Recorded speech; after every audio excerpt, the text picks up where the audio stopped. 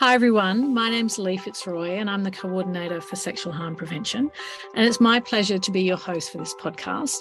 The Diversity, Equity, Inclusion team have developed this Respect, Belong, Thrive podcast series as a way of highlighting some of our great people, their work at Deakin and the DEI training program that we deliver to Deakin staff and students. Prior to introducing today's topic and our guests, I would like to acknowledge the Wadawurrung people, the traditional custodians of the land on which I'm currently standing, and I'd like to acknowledge elders past, present and emerging, and thank them for their care and custodianship of the land and the waterways. In this podcast, we're going to focus on the important role of our staff and our students who work in a variety of complex and important roles across the university, and their commitment to engaging in some of the topic areas and professional development workshops developed and delivered by the DEI team, of which I'm a member.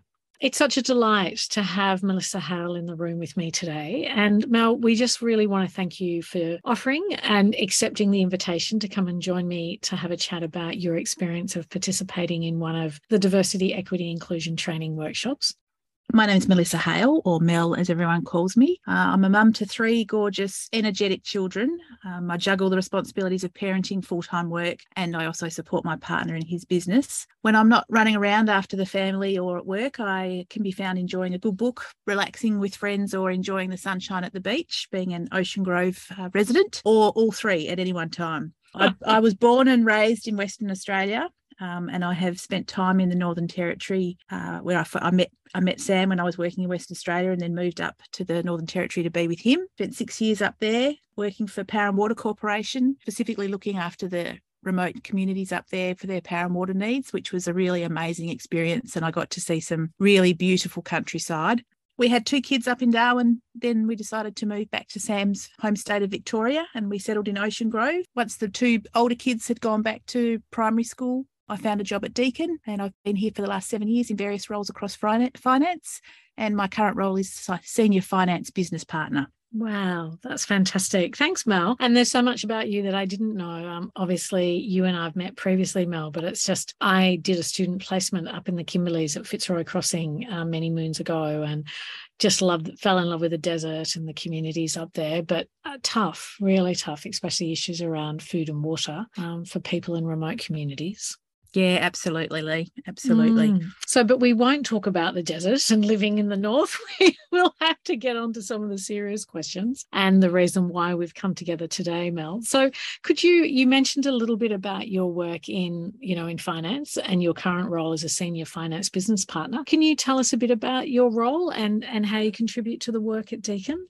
Sure. As I said, I'm the Senior Finance Business Partner, and I support the part of the Futures portfolio. It's part of the portfolio that looks after the campus operations, the digital services and the infrastructure and property. There's a group of 4 finance partners that support the areas across the university, and we help them in making strategic decisions and future-focused decisions about their finances to make sure that the university is getting the best value from the agreements that we enter into, and is looking in the right direction to make sure that the university is financially sustainable in the long term. Wow, that's such an important role, and there's so much that I would imagine sits underneath that really brief description of your job. But Mel, one of the things I'd be really interested in hearing about, and our listeners as well, is why did you choose to participate in a diversity, equity, inclusion training workshop on bystander intervention?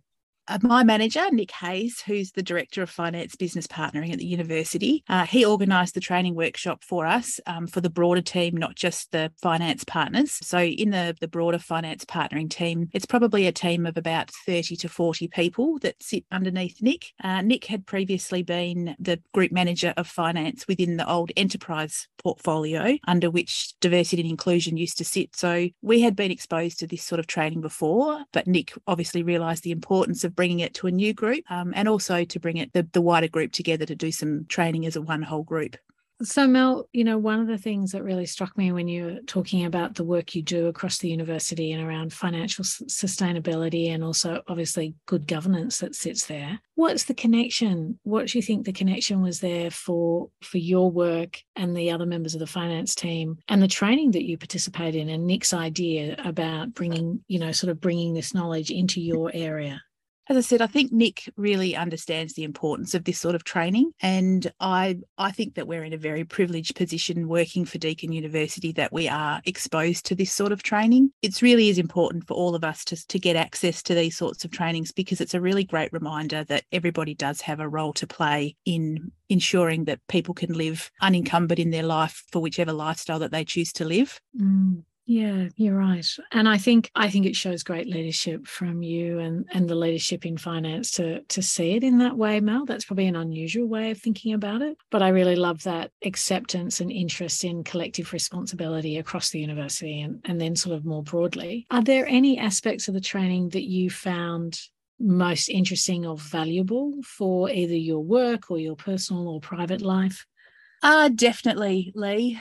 I think everybody obviously wants to do the right thing. Some people, I think, are held back in standing up or being an upstander, or because they're afraid that they might say the wrong thing or do the wrong thing, or it's through fear that they don't act, I believe. So to be able to be given the tools or the prompts to be able to intervene when we see something that's not quite right or doesn't sit right with us, I think that was probably the best part of the training that I found. And just that it was a gentle reminder that we do all have a role to play.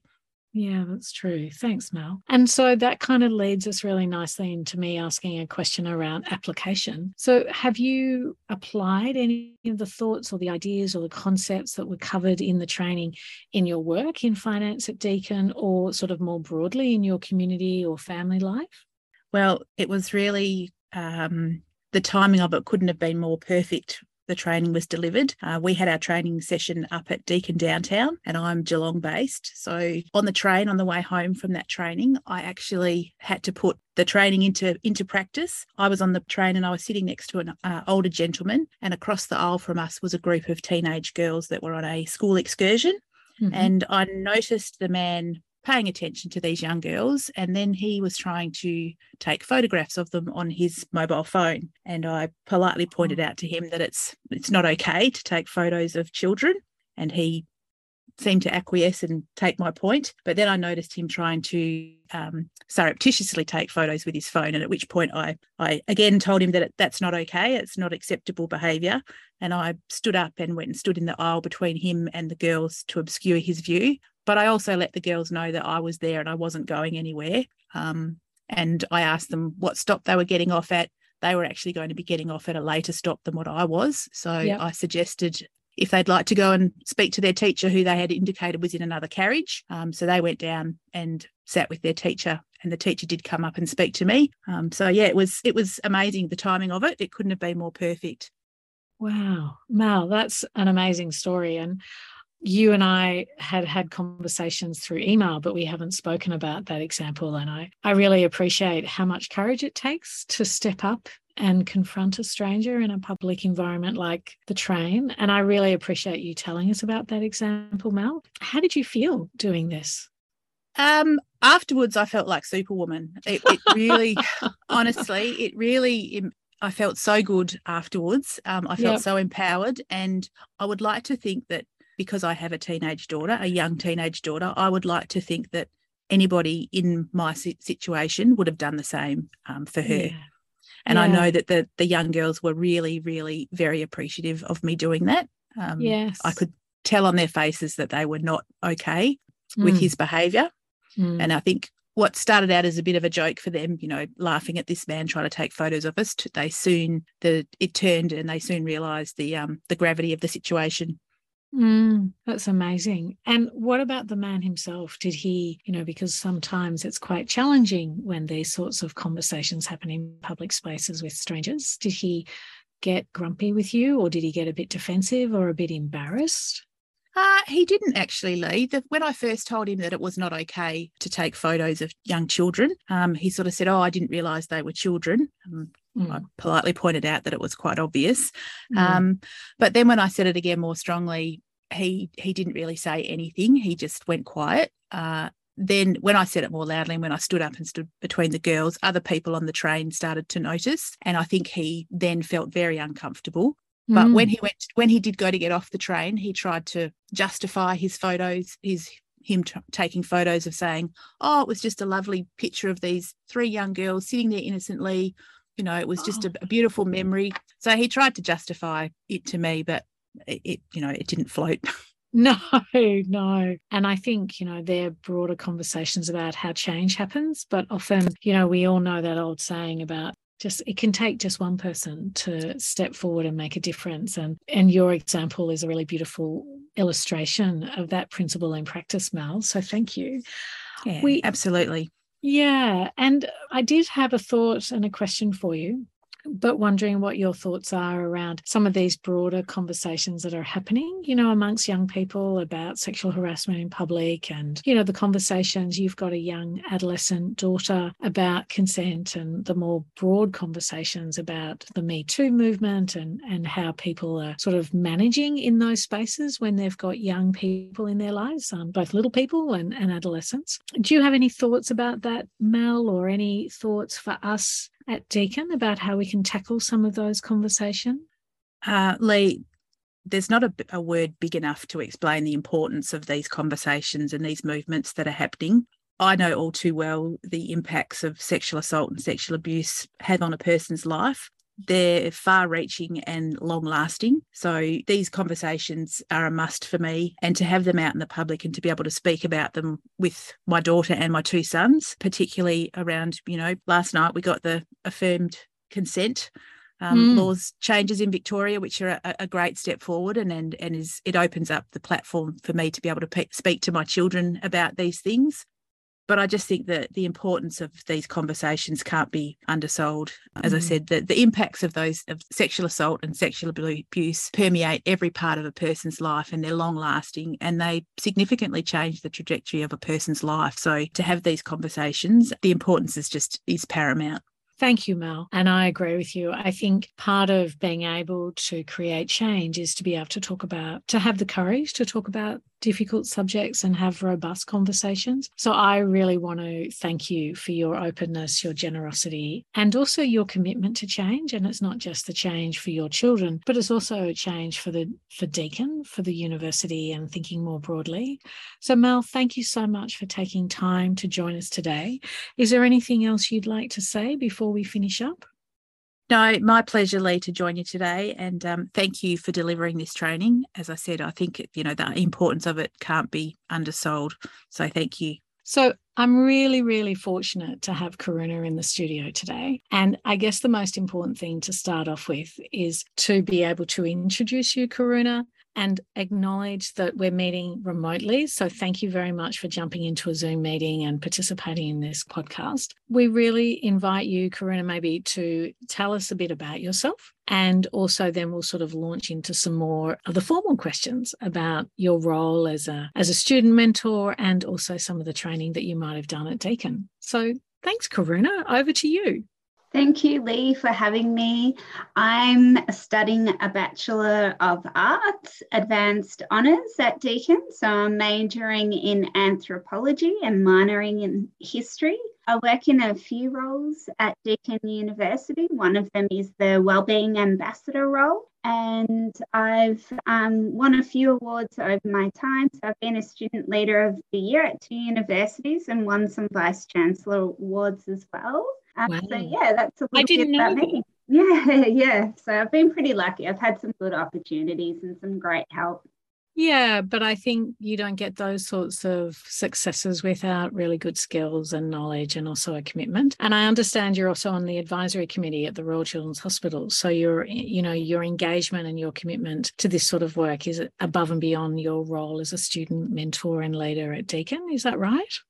Yes, it is. Yeah, they're doing some great work over there. And I know at Deakin, I'm a part of quite a few of the Student as Partner initiatives, which, something I'm really passionate about, and that idea of co-designing with consumers and students. I think it's, a way forward, which is really interesting.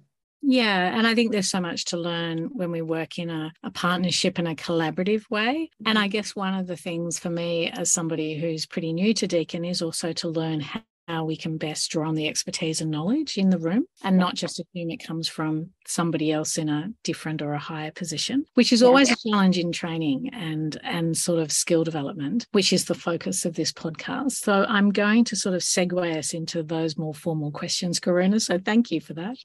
One of the roles that I'm aware of that you do at Deakin is as a student wellbeing ambassador. And obviously that's how you and I met originally. And I've been really fortunate to be able to work with you and learn from you in that role. Can you tell us a bit about it and what it involves?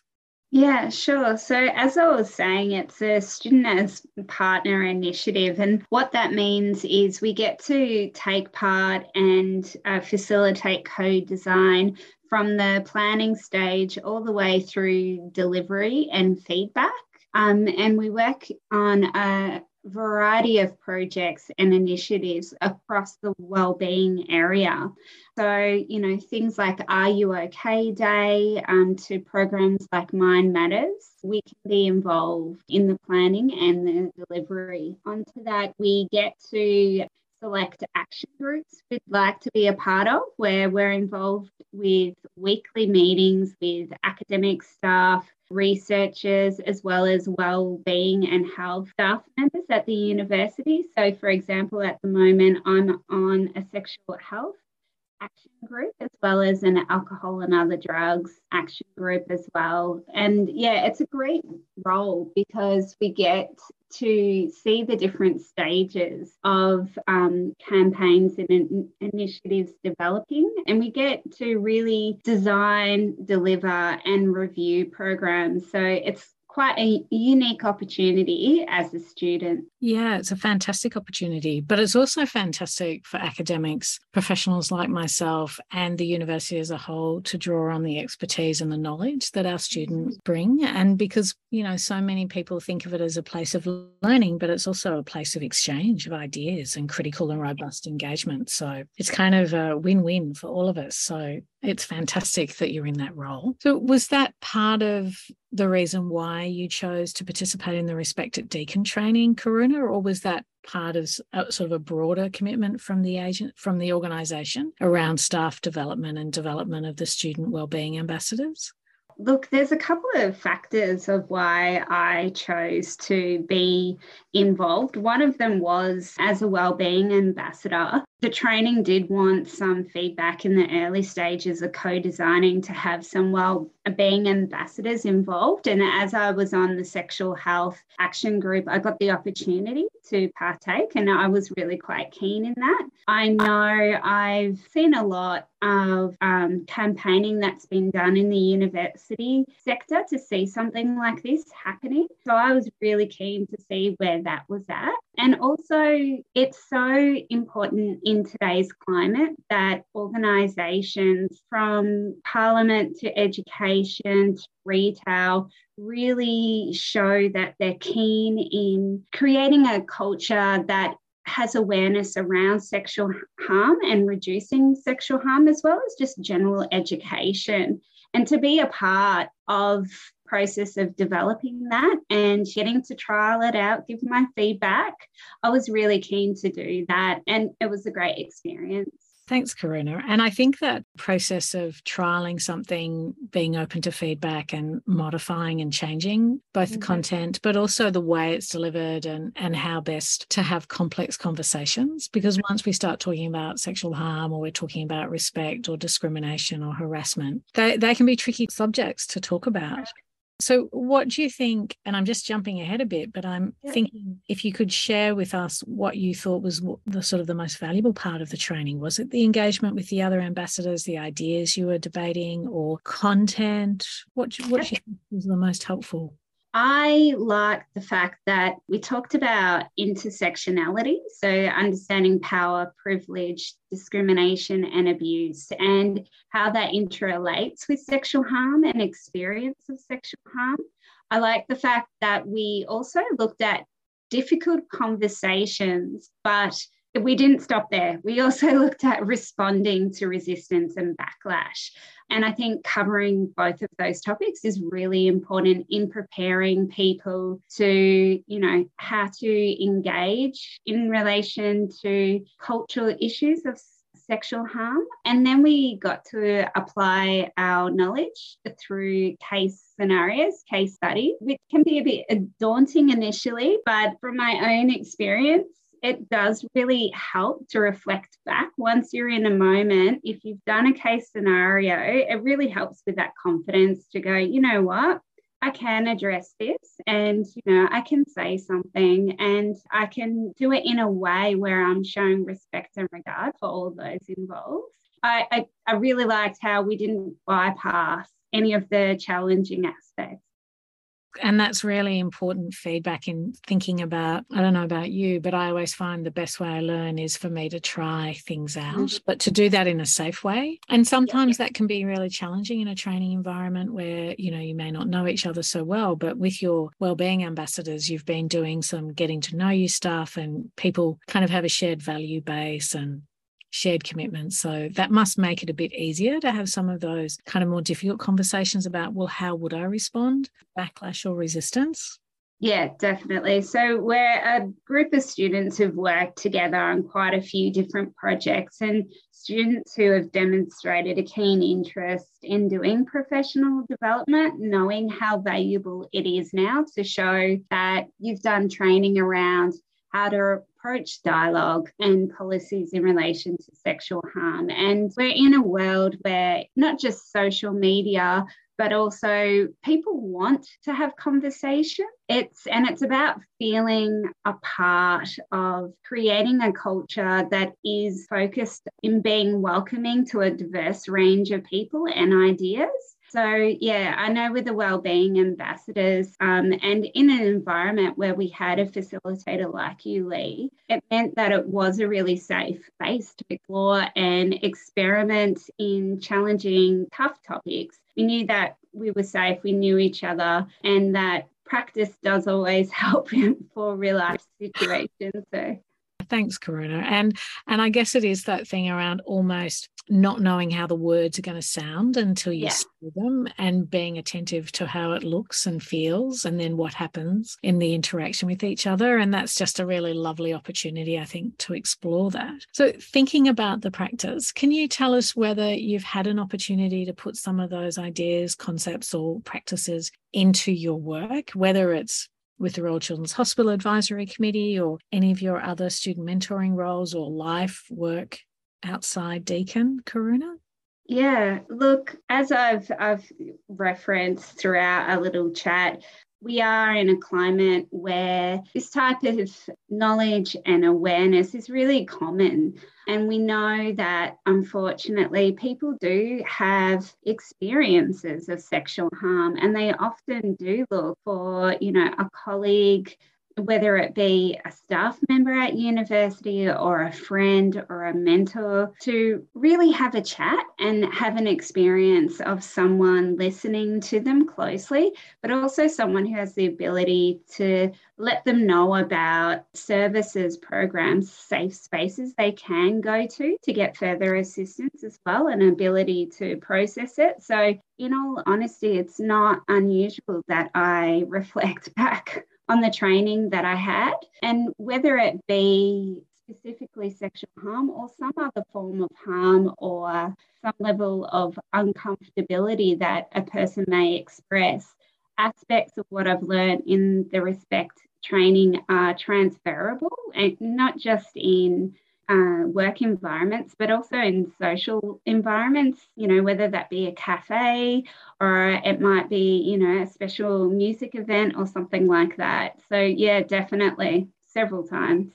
Thanks, Karuna. And yeah, as you mentioned, it is a brief chat. It's an opportunity for us to dip in a really brief way to some really complex ideas. But I do want to just thank you for taking the time out. I know you're an extremely busy student and member of your community, both the student body and your broader community. And I think being able to hear your advice and your feedback and also your thoughtful commentary on the sort of training that we're trying to develop and deliver at Deacon's really helpful, Karuna. I really hope it's helpful for our listeners, but it's also been really helpful for me. So, you and I met a number of months ago. So last year, I guess, in the middle of COVID, and we've never met face to face. So it's just such a lovely thing to meet again in Zoom and have a bit of a chat. Before we sign off, is there anything you'd like to add or say before we finish up, Karuna? I just want to say, Lee, thanks for all your hard work that you do at Deakin around the issue of sexual harm and making safe spaces. I know there's a lot of people who've been lobbying for a very long time to see this stuff happening in action, and just make sure that you're recognising the great work that you're doing and keep it up.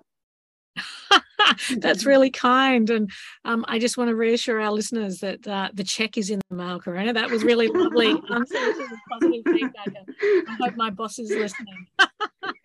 But that was lovely. And it's a shared process, isn't it? As you were saying, that shared journey. I learned from you and your colleagues. And for me, it's really important that Deakin takes responsibility for making a safe place for everyone. And it's, our student advocates and our student leaders are so much part of role modelling that. So I thank you for your work in that as well, Karuna. Oh, good. Not a problem. Not a problem. Thanks again to Mel and Karuna for joining us today and sharing your experiences. For any of our listeners, if you're interested in engaging with any of the training that Mel, Karuna and I have been talking about today, you're more than welcome to jump onto the Diversity, Equity, Inclusion training information on our website at Deakin, or make contact with us through the Respect at Deakin email address, which is just respect@deakin.edu.au, or give me a call. It's always nice to have a chat, as these podcasts have illustrated. Thanks, everybody, for listening, and thanks to Mel and Karuna for being our very valuable guests today. Okay, bye. If any of the content within this episode has caused you distress and you need support, you can contact 1-800-RESPECT. That number is 1-800-737-732, and that service is available 24/7. Or you can also jump online and find their website at www.1800respect, or one word, .org.au. If you're a Deakin staff member or a student, you can also contact Safer Community. That telephone number is 9244 3734, and the service is available Monday to Friday, 9 a.m. to 4 p.m. You can also email them at safercommunity, or one word, lowercase, at deakin.edu.au. If you're a staff member, there's the Employee Wellbeing Service, and that telephone number is 1300 687 327, and that service is available business hours.